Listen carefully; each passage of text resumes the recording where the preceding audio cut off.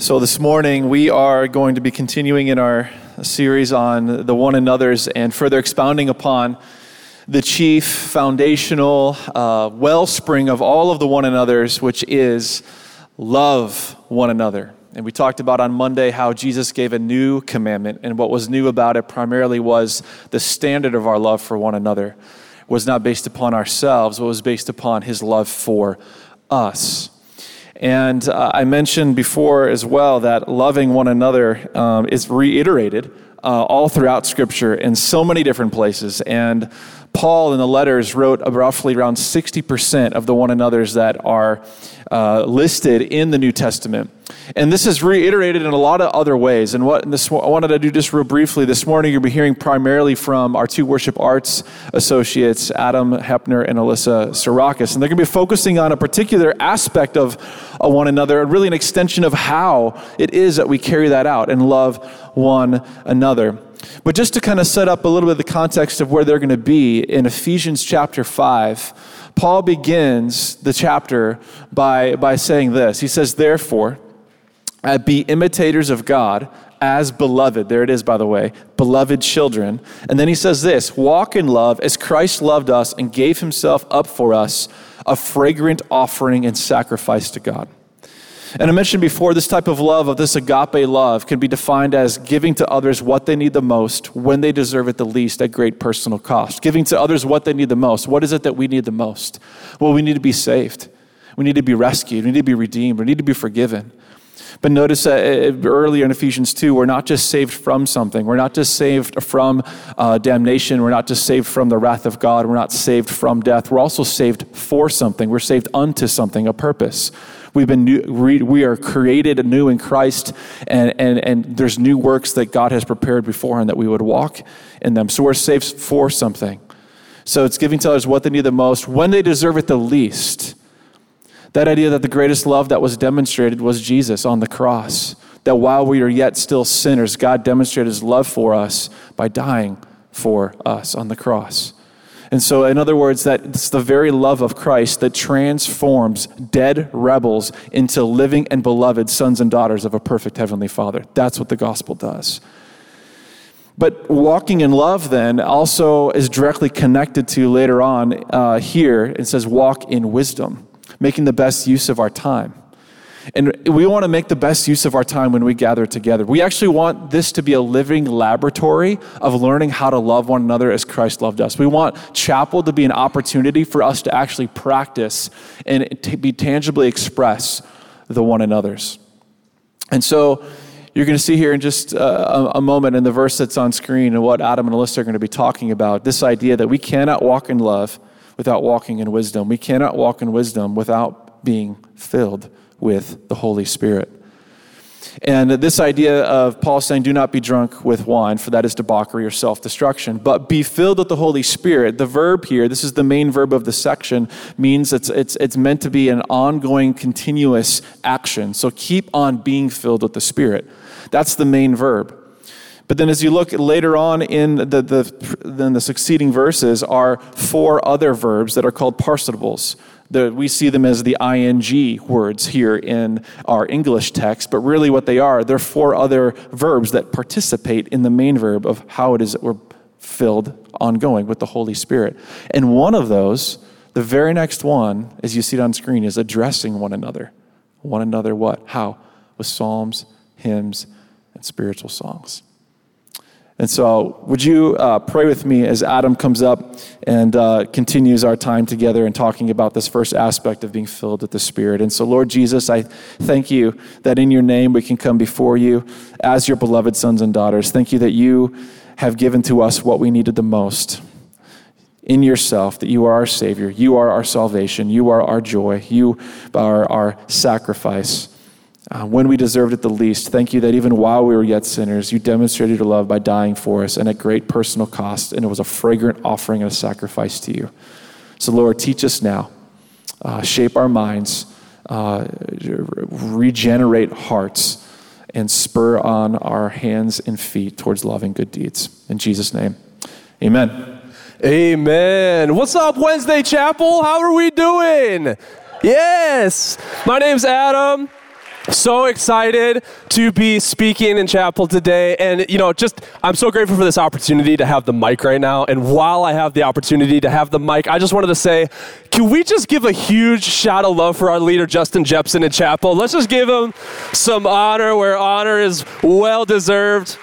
I just think it's so important that we don't take for granted that, man, we have such a great leader to lead us in chapel. And it's so funny, there's a lot of times that I end up feeling like because that I'm on staff or whatever, that like whenever Justin speaks, it's so profound to me. Like I'm like, oh my gosh, that was so good. But then I have this feeling of like, wait, I'm on staff. This shouldn't be so profound to me. Like I should know this, right? But then I think like, oh, there's that group called like the Pharisees. I don't know if y'all heard of them, but that attitude didn't really go that far for them. And so I'm like, I'm just going to eat this up, the fact that we have such a great leader, and I'm going to get closer to Jesus. So thank you, Justin. We love you. So I just wanted to give that shout out before we get started. Okay. The Holy Spirit. I like the Holy Spirit, man. He's cool. And I really wanted to talk about what is this verse even, what does it mean? I just wanted to pick it apart really briefly. So really what Paul is doing here is he's using this contrast of being drunk with wine, right? For that's debauchery. Don't be drunk with wine, but rather be filled with the Spirit. And this contrast is using the fact that when you drink too much wine, right, you become intoxicated with the alcohol. Your mind and your feelings and your actions, they all start to be controlled by the influence of alcohol, right? And so what Paul is saying is don't let the alcohol be the influence, but rather let the Holy Spirit who's inside of you, let him be the influence. Let him have control over your thoughts and your feelings and your actions. And I just wanted to acknowledge something really quick as well, that, we all have probably been a part of very moving, like, church services or maybe motivational talks or maybe a YouTube video or a TikTok. Maybe it's like, wedding videos. Come on. You don't tell me y'all have never cried for a wedding video. Like when they say I do and you're just weeping, or pretty much anything to do with a dog or a baby or like grilling a steak, like perfect medium rare. Like I don't know about you, I just start to weep. So we all have been a part of like such moving experiences, and the question that I just want to raise to you is that don't those experiences, don't they sometimes feel just a little similar to what it feels like to be filled with the Holy Spirit? Like, aren't those two, I don't know, doesn't the line get a little blurred from time to time? And so the one thing that I want to just talk about really briefly is, what is the difference? What's the difference between a very moving, emotional experience and actually being filled, a true filling of the Holy Spirit? Because there's something I want to offer to you is that we can manufacture emotion. I'll show you. Actually, y'all probably wonder what this is here for. I'm going to show you. We can manufacture emotion. And so Andrew in the back, he's gonna fade me up real slow, like for just a second here. Can you all hear that?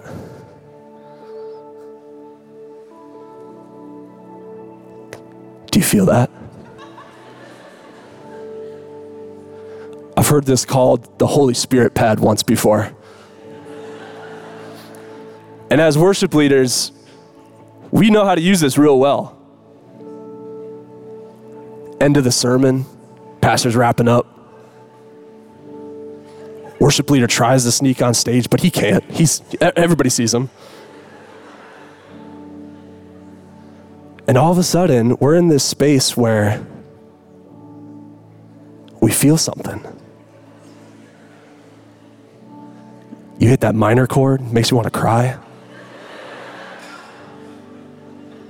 But then he wraps up and he moves to a real triumphant point, and we go to that major one.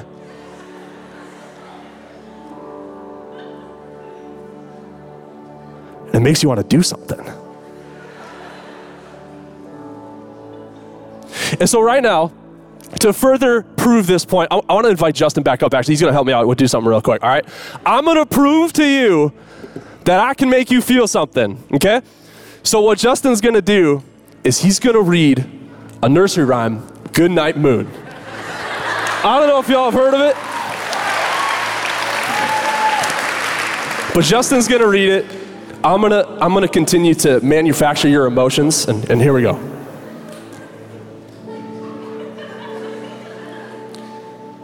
In the great green room, there was a telephone and a red balloon and a picture of a cow jumping over the moon. And there were 3 little bears sitting on chairs and 2 little kittens and a pair of mittens and a little toy house and a young mouse. And a comb and a brush and a bowl full of mush and a quiet old lady who was whispering hush. Good night, room. Good night, moon. Good night, cow jumping over the moon. Good night, light and red balloon. Good night, bears and good night, chairs. Good night, kittens and good night, mittens. Good night, clocks and good night, socks. Good night, little house and good night, mouse. Good night, comb and good night, brush. Good night, mush and good night to the little old lady whispering hush. Good night, stars. Good night, air. Good night to noises everywhere. Are you joking? Don't tell me you're all not crying right now. Someone's crying in the room. I can feel it.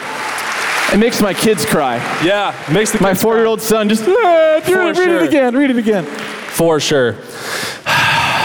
Man, that was great. So now, I'm gonna stop this. Okay. So the point that I want to make is that, like, I'm not being arrogant right now, but I did that pretty well. Like, I could do this. Like, I know how to do this. And not just me, musicians, people, especially like musicians in the church, like this is something that we know how to do. We know that music can evoke emotion. And now I want to make the quick point that getting back to really what we're talking about is that we do need to be careful with this, right? There is something to be careful that we're not seeking to only manufacture emotion, because that can border the line of manipulation and there's some tricky and hairy things there. But if we are careful about that, we make sure that our motivation isn't to just only feel something, the point that I want to make is that, the Bible is very clear that music does have a special place in our lives and in the church, and the Bible talks very positively about music, like, the kings calling for David to play the harp, and in Psalms all over the place it says to praise God with instruments, right? So it has a special place. And so now, to turn to a little more serious note, I want to have Justin read Psalm 23, and I'm going to do the same thing. I'm going to do the same thing. And what I want you to just acknowledge and just to recognize is that as Justin is reading the holy, living Word of God, when it's accompanied by music, just notice how it hits you in just a different way. And I think this is why the Bible talks about music in this way, is that there is something about it. There is something about it that is good, and I think God loves it. He loves music, and I think that's why He created it. So we're going to do the same thing, and I just want to give you permission to just hear the text and hear the music and just let the words hit you, right? So here we go.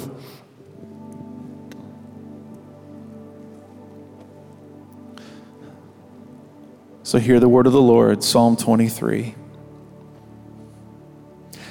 The Lord is my shepherd.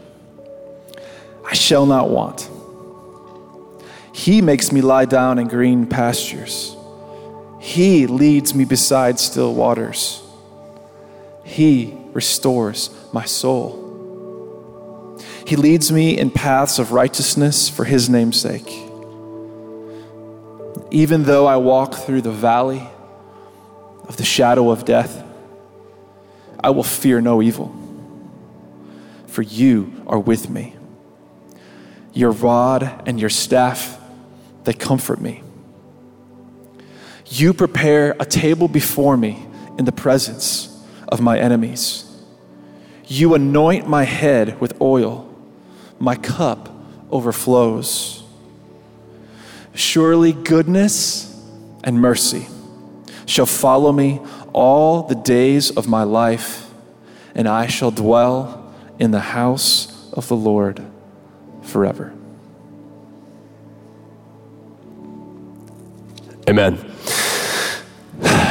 And so there's just something special about it. And so I guess the one quick point, the reason why we go into all this fun stuff, why we just did all that, is I just want to give you permission. I just want to say to you that give yourself permission that music is not a bad thing. I think it is really great and it's powerful, especially when we use it in the appropriate setting, when we use it in a spiritual sense, that it just lets the scripture or the prayer or the speaking or whatever it is, it just adds an element that is so special and it's so powerful. So backing up to the main thing that we were talking about is, okay, so there's this emotional, we can have an emotional experience, but we can also be filled with the Spirit. How do we tell the difference? How do we navigate that? I think the answer lies in just trying to understand how do we be filled with the Spirit? And actually, as I looked into the Greek really briefly of this phrase or this word, be filled. In the Greek, the word or the phrase in Greek is a passive verb. And what that means is, and a lot of commentators say that because it's a passive verb, it's something that can't be manufactured, or there's no formula for it. There is a formula for me making you feel sad or happy or whatever, but there isn't a formula for being filled with the Spirit. It's a passive verb. And so here's what I would submit to you is there's this thing called the cognitive triangle. Anybody heard of the cognitive triangle? Okay, a few people. It's this triangle where there is thoughts, emotions, and behaviors or actions. And this triangle, all three of those things affect one another. So your thoughts affect your emotions, which affect your behavior, and all the way back around. And I would suggest to you that with the cognitive triangle being this kind of shape, the filling of the Holy Spirit happens when you place the Holy Spirit in the middle of all three of those things, and you just completely submit and surrender each of those aspects to God, to the Holy Spirit. How do you become drunk? You consume yourself with wine. How do you be filled with the Holy Spirit? You fill yourself with God. And I want to read this quote. It's from R.A. Torrey. It says, "If we think of the Holy Spirit, as so many do, as merely the power or influence, our constant thought will be, how can I get more of the Holy Spirit? But if we think of him in the biblical way as a divine person, our thought will rather be, how can the Holy Spirit have more of me?" And so as a follower of Christ, as you seek to be filled with the Spirit, just ask yourself that question. How can the Holy Spirit have more of me? And I think that's our step. That is the one step we can take in the direction of being filled with the Holy Spirit. So like Justin said, we're looking at this whole passage. We just talked about that first part, and now Alyssa, come on up. She's gonna talk about this next section, which is addressing one another in psalms and hymns and spiritual songs, singing and making melody to the Lord with your heart. We're gonna see how these two connect, and Alyssa's gonna expand on that a little bit. Welcome her up, would you? All right. Well, good morning. Like Adam and Justin said, I'm Alyssa. I serve alongside Adam as the other worship arts associate, and it's just so good to be with you here this morning. So Adam kind of touched on verse 18, and I'm going to really tackle verse 19 in this passage.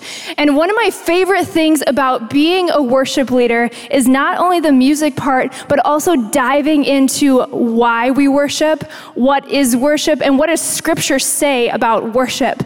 So I'm just going to read verse 19 again. It's up there.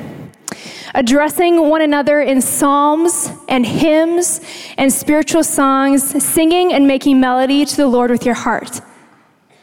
Now, when you first read this verse, you may think, wait, is this saying that we should actually be living a life that's like a musical? Like where everything we say whenever we come up to someone, we just speak to one another in a song?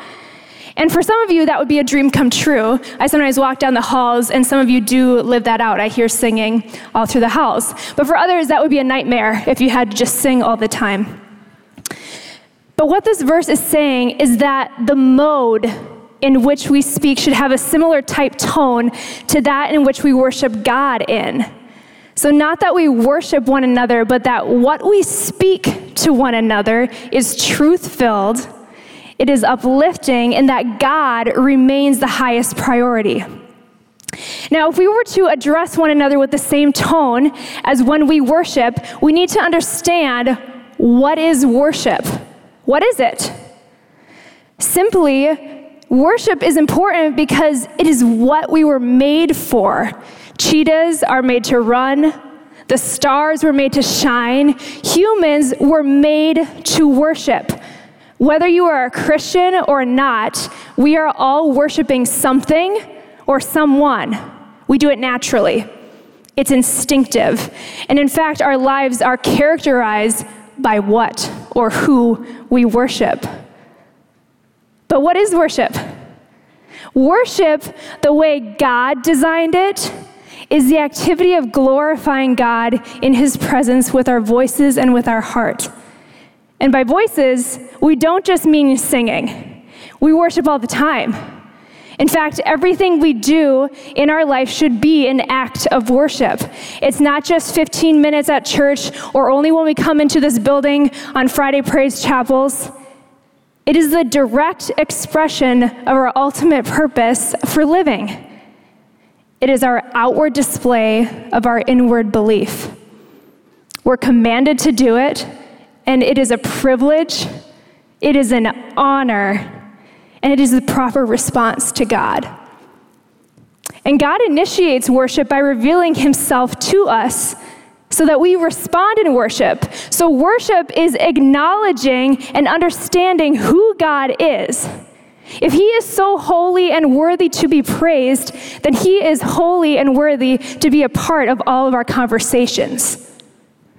Now, in this particular verse, it makes a distinction between types of expressions of worship. It says psalms, hymns, and spiritual songs.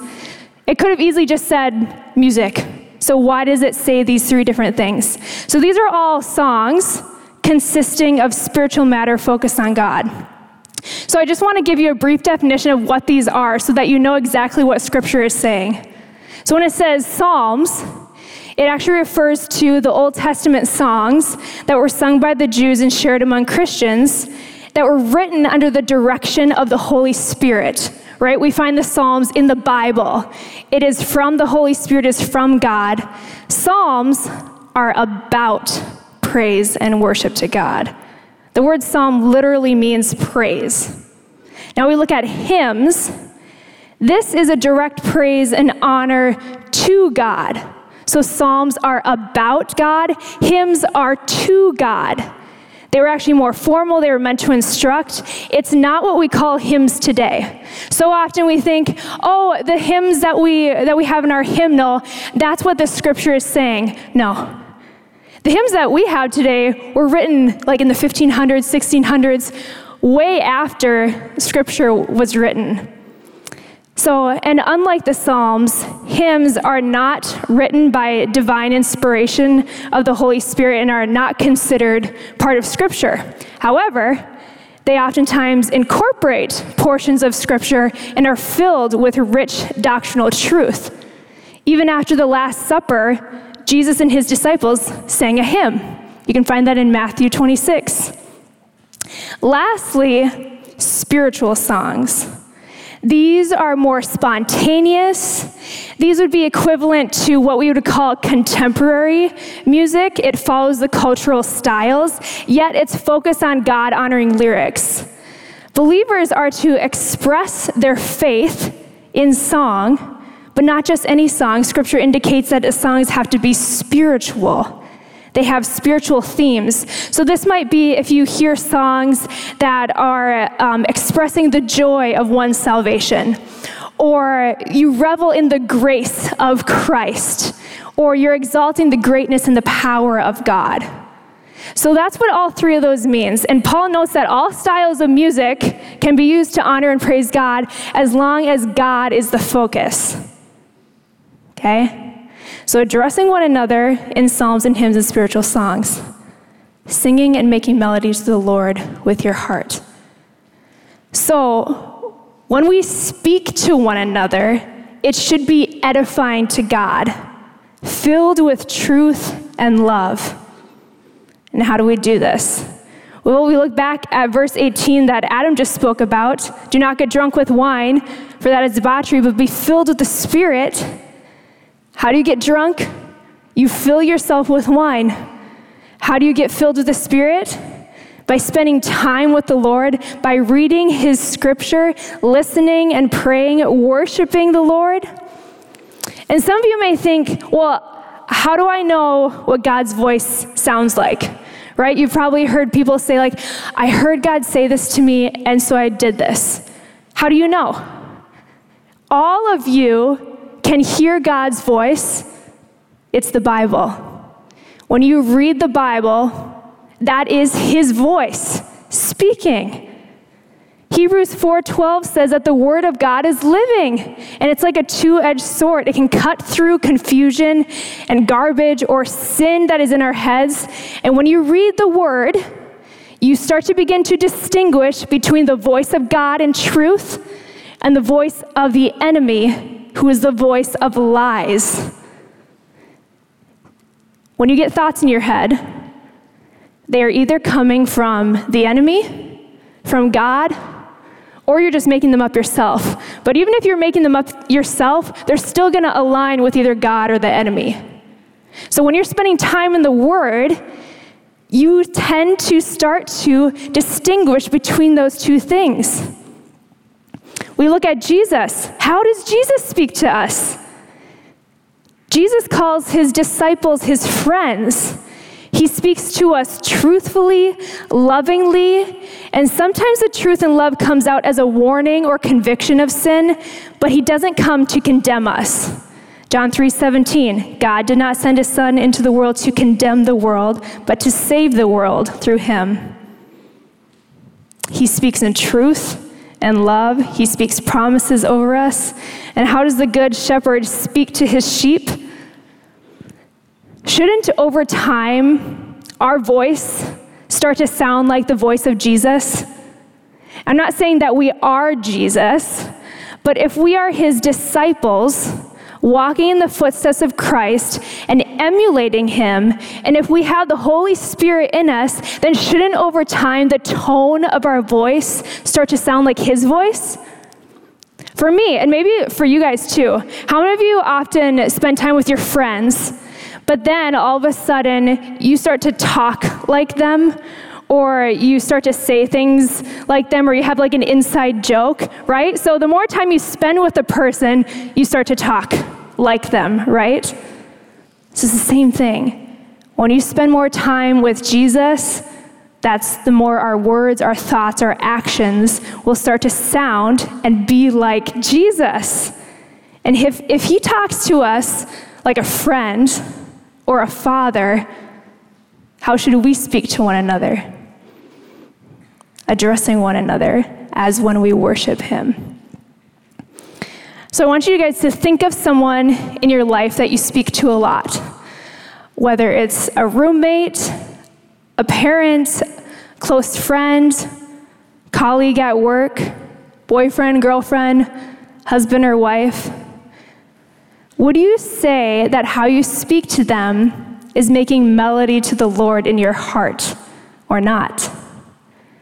James says that the tongue is so powerful that a spark can burn down a whole forest. It's the rudder of the boat. It's the smallest part of the boat, but it can steer the ship any which way you please. And Proverbs 8:21 says, death and life are in the power of the tongue. Those who love it eat of its fruit.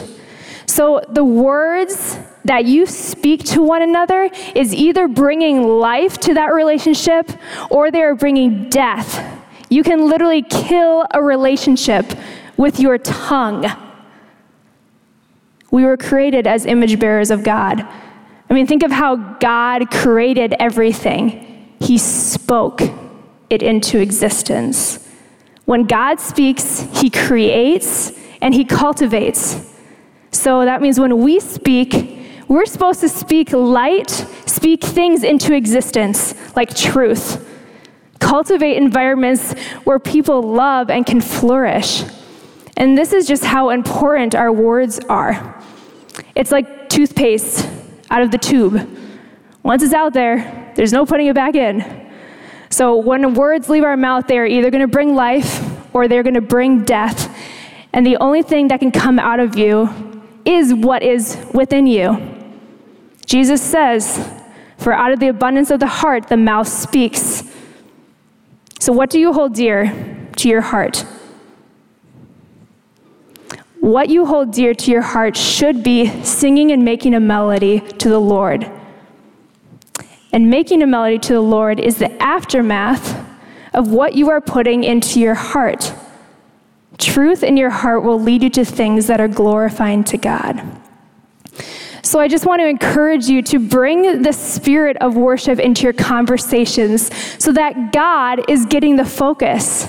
When He is at the forefront of our minds, we start to see the things the way God sees them. We start to speak and act how He would want us to. Don't compartmentalize worship like conversations. They should be intertwined. And of course we can talk about like, oh, how was class? How the test went, sports, whatever interests you have. But when you speak, is it glorifying and edifying to God in how you speak? Is it bringing melody to Him? I'm going to invite the worship team back up, and we're going to have another time of worship as we close today, as we sing praises to God. And I want you all to stand. And I just want you to remember that what you fill your heart with, your minds with, what you fill yourself with will be an outpouring. So as we join in worship right now, worshiping God is the first step to get filled.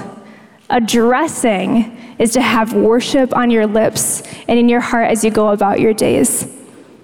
So let's pray and we're going to worship. God, we just thank you so much for this time and this time to worship you. May we be a reflection of you. May we be filled with your Spirit, Jesus, so that in every conversation it would be glorifying to you.